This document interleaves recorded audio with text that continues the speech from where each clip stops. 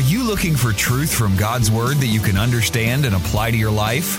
You'll find it today on Make It Clear with Dr. Stan Ponz. Listen now as Stan makes it clear.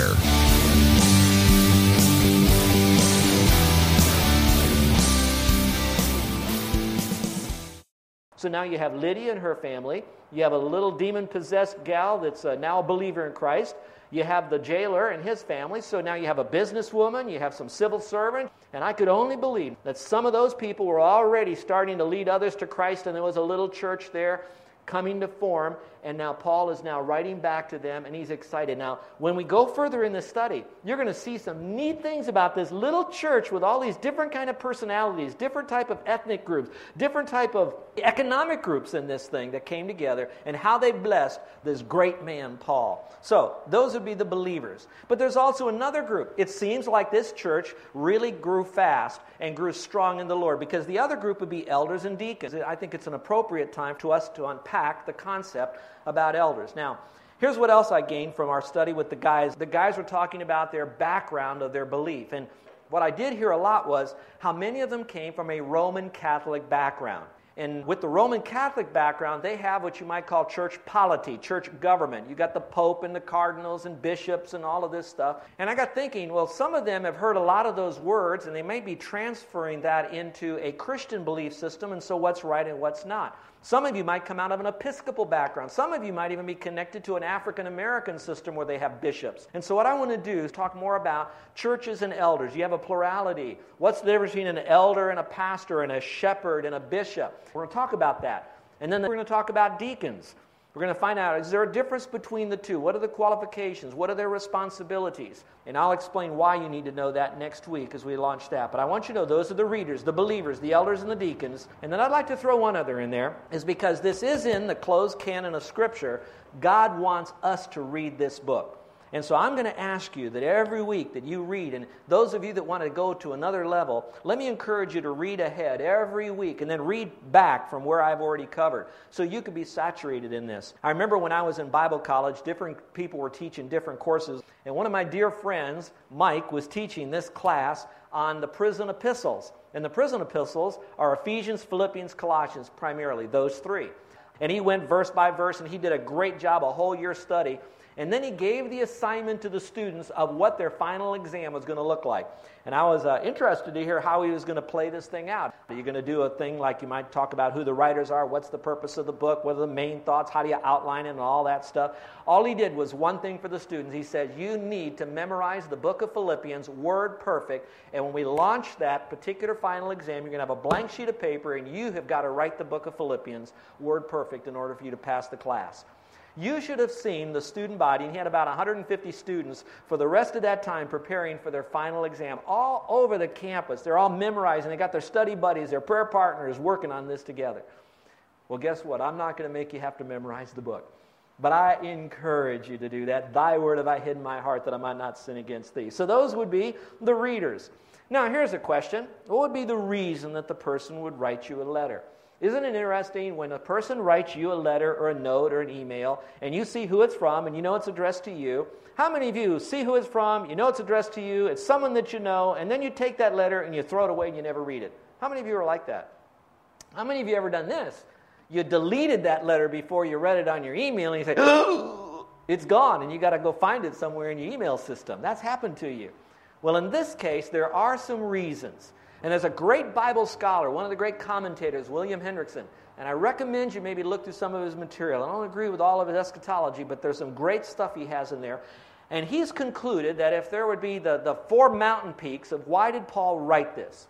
And I always like to know, why did he write this book? He came up with these four, and after I've gone through this, I agree with them. These are four good reasons. And that would be maybe another reason for us to gain some insight from it. So let me give you reason number one that he gives here of why Paul might have wrote this to the church at Philippi. Number one is to give written expression of his gratitude. The key word is the word gratitude. That Paul was a person. He might have been a driving, dominant individual like we see him in Scripture, but he was also one that had a tender, sensitive heart that recognized how many things were done for him by God through other people. So he really had a heart of gratitude. Look at the verses that I've taken from Philippians and where I sense where he had an attitude of gratitude. Here's what he writes in verses 3 and 5. He says, I thank my God upon every remembrance of you. Now, while he's thanking the people, he's really recognizing it was the God behind those people that had them do that. So he says, I thank my God upon every remembrance of you. Then he says, and here's where we're going with this, for your fellowship in the gospel from the first day until now. I'll speak to that in a moment. Stay with me in the verse. It says, now you Philippians know also that in the beginning of the gospel, probably from the very first when he began to work with those Philippian people, he says, when I departed from Macedonia, no church shared, and that's the word fellowship in the Greek, with me concerning what? Giving and receiving, but you only. For even in Thessalonica, in other words, when he was doing other ministry, other places, you sent aid to me once and again for my necessities. All right, so here's what you can get from that passage. When I did a study on the word fellowship here, I found out that it's in a particular tense that when you run it through the rest of the time it's mentioned in Scripture, the majority of the rest of the time, it refers to the sending of resources, perhaps money or items that he might need. So what he's really doing this now is he is assuming, I might have been the church planter, but now I'm also the missionary that have left the church and I'm doing other mission things. But you provided for my needs. You fellowship with me in the gospel. So he's saying, thank you for taking care of me. He's thanking God for them, for taking care of him, for the area of the particular needs that he had. So he fellowshipped in that. And here's the key phrase, fellowship in the gospel. So he said, we were in this thing together. Now, speaking mostly of Pastor Dennis and me, all right? Let's assume that you have a Paul and Timothy relationship, that we're Paul and Timothy.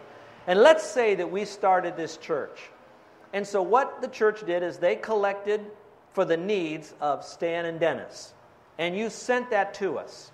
When we were ministering other places, you were the first, you were always sensitive, and it was always giving back and forth because it was in the gospel. Now let's change that. And here's why I want to go with our missionary. When we have a missionary, it's not like we send out our good old boy and he's our hero and they go do the things. It is that, but it's more than that. Here's where it is. We're saying we want to reach the people of that area of the world. And we say to ourselves, we can't do it. Pastor Dennis can't go, I can't go, you can't go, but we still have a burden. So now we ask ourselves, how can we at International reach those people when we can't go? And so now we find a missionary. Maybe someone comes into our midst that God sends. So then what we do is we support them. We fellowship with them in the gospel. So they become us on that mission field. A loose sense of the word, but I think you're getting what I'm saying. So all of a sudden, International has a international presence. You know what I'm saying? We're kind of global in what we're doing. And that's what was happening. Paul is saying it's not I loved you and I left you. It's I loved you and we're going together in the gospel and you're providing for me. And it's a thank you letter. So here's my question to you. Can you go back over memory lane just in this last week alone where someone did something for you special? They said a kind word to you. They relieved a burden from you. They gave you something. They helped you with something. And did you express a sense of gratitude back to them? That's one of the reasons he wrote this letter, and a good reminder for us that we have an attitude of gratitude, realizing that God brought those people in our life, and we're so grateful for it. Here's the second reason, to provide the spiritual guidance which this congregation needed. All right, they did need some spiritual guidance. We've already mentioned that there doesn't seem to be any major theological issue here, but there are great truths that are found in this. I selected one verse, and later on we'll kind of teach on that, but the verse says this, only let your conduct be worthy of the gospel of Christ. So that's spiritual guidance. So he says, make sure that your life backs up your lips. You know, make sure that whatever you do, it's to enhance the gospel, doesn't take away from the gospel. So that whether I come and see you or I'm absent, I may hear of your affairs, that you stand fast in one spirit, one mind, together for the faith of the gospel. All that is just a principle. It's a guidance. I'm just using that as an illustration to say, as you read the book of Philippians, this letter, you're going to see that even though he wrote the letter and he said, thank you for taking care of my needs, he also wanted to give them a free zinger. He also wanted to say, but here's something to keep in mind as well. I want to give you some spiritual guidance. And so let me give this back to you. Perhaps some of you are in the process and you have a habit of sending notes and cards and emails to others. And I encourage you to do that because I believe communication helps breed relationships. But when you do, have in your mind, what can you do to express gratefulness for that person, what they've done? And tell them that in your remembrance of that person, you thank God for them, and then identify what it is. And then secondly, is there a particular principle or verse you could leave with that person that will guide them a little bit, kind of nudge them back on track again, or to keep them back on track again, something that you could add of spiritual value to them? And I'm not going to tell you what, because you know who you're writing to, family, friends, whatever, but that you're known for a person that has a grateful heart, but also wants to continually give something of value to someone else. Guidance. Here's number 3. The third purpose of this book was to fill the minds and hearts of the Philippians with the spirit of gladness. So that word is gladness. I've already spoken to that, so I don't have to park long on it. We found out that 16 times in just a 4-little chapter letter, he kept talking about joy and gladness and all that kind of stuff. So maybe for you, you'd be the one that could express joy and gladness. And there are 2 ways you can do that.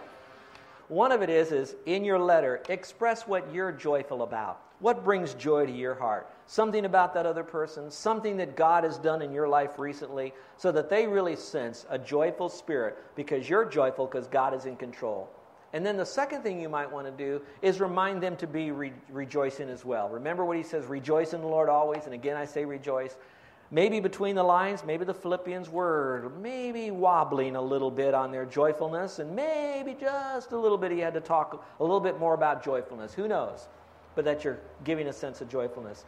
Many, many years ago, I had a worship pastor in our church, a great guy, well-known, sang in a lot of the venues in this city. I won't tell you which one. I'm going to keep it as distant as I can. But he was an interesting gentleman, talented out the kazoo. He could play the piano, play the organ. He could lead. He was asked to sing everywhere. But on Sunday mornings, I don't think there was a Sunday morning that Carol and I would meet him, usually up in the offices as he's coming in, opening up his office. And it's usually my take, and many of you know my style, is to say, hey, how you doing today? Hey, how's it going? You know, that kind of thing.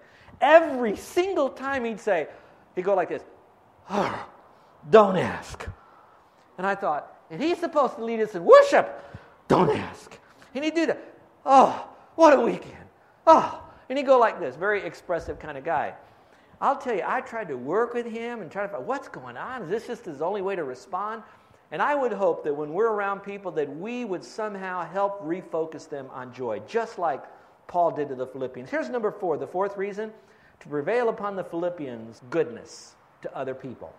He had a heart there that he loved a man by the name of Epaphroditus, and yet at the same time he wanted to also help bring Epaphroditus in a closer relationship with the people at Philippi. So what he did at that time is he kind of said, with a little bit of gladness, greet him, welcome him home. And here's all I'm going to say from that. I know it's a stretch, but I think you'll hear this.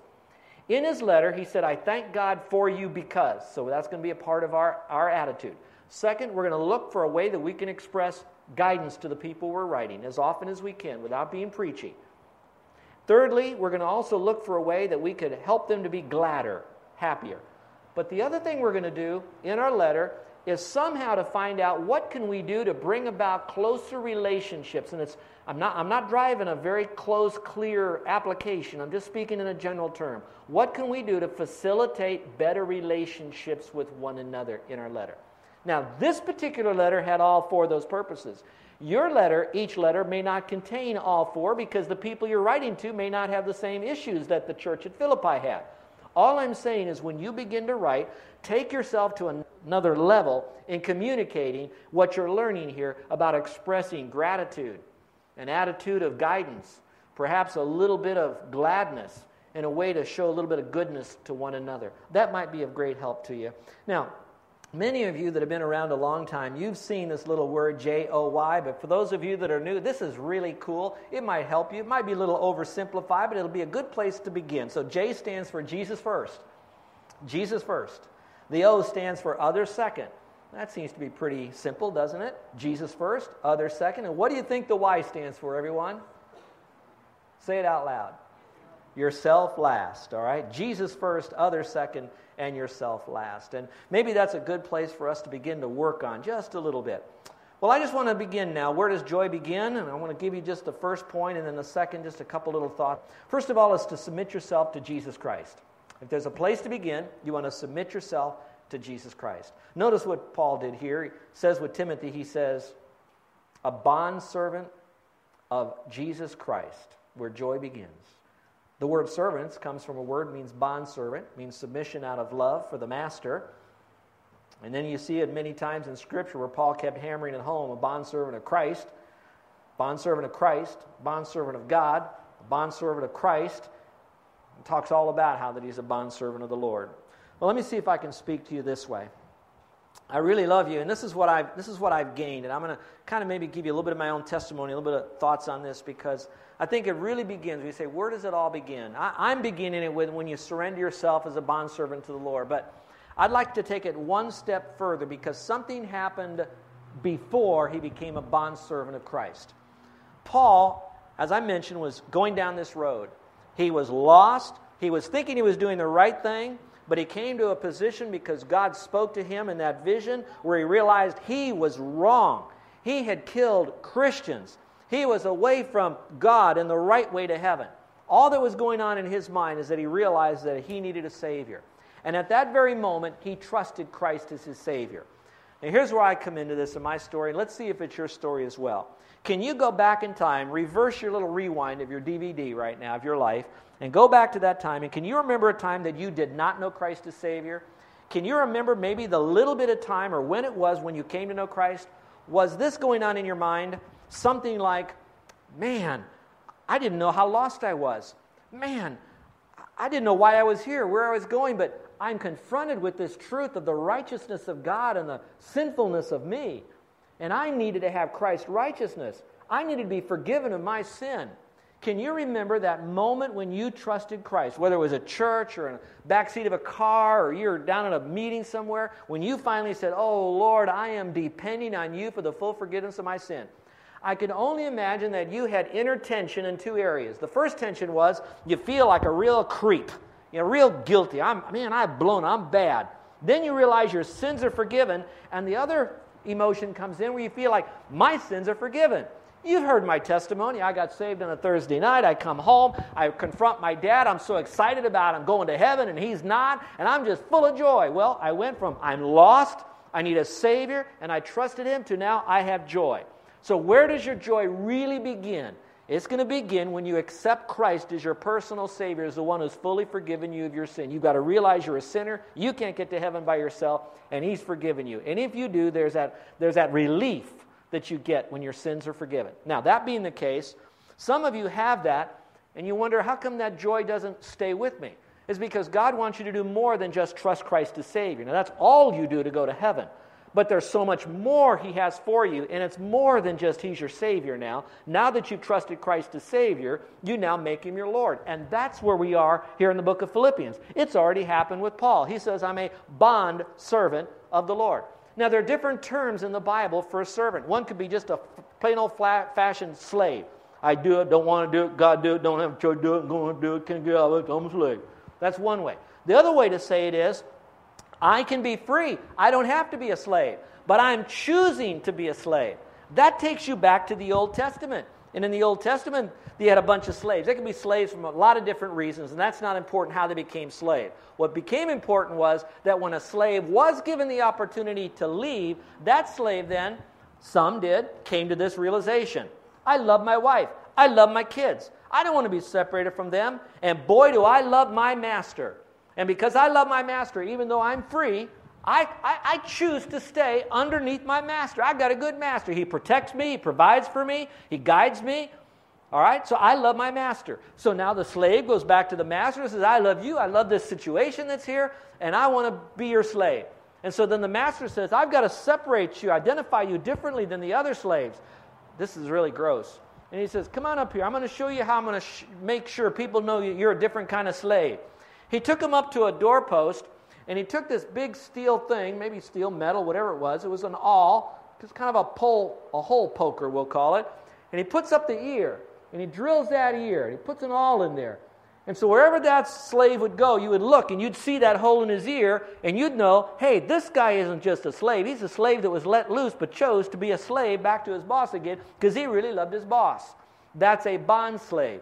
And so Paul is saying, Paul and Timothy, bond slaves of the Lord. In being a bond slave of the Lord, some of you can emotionally say, oh yes, He's my Lord. I love Him with all of my heart. If you really love Him, if that's an accurate, biblical, emotional, spiritually relational love with Him, then what He wants you to do is to surrender to Him. And how you surrender to Him is not just say, I surrender to you as my Lord.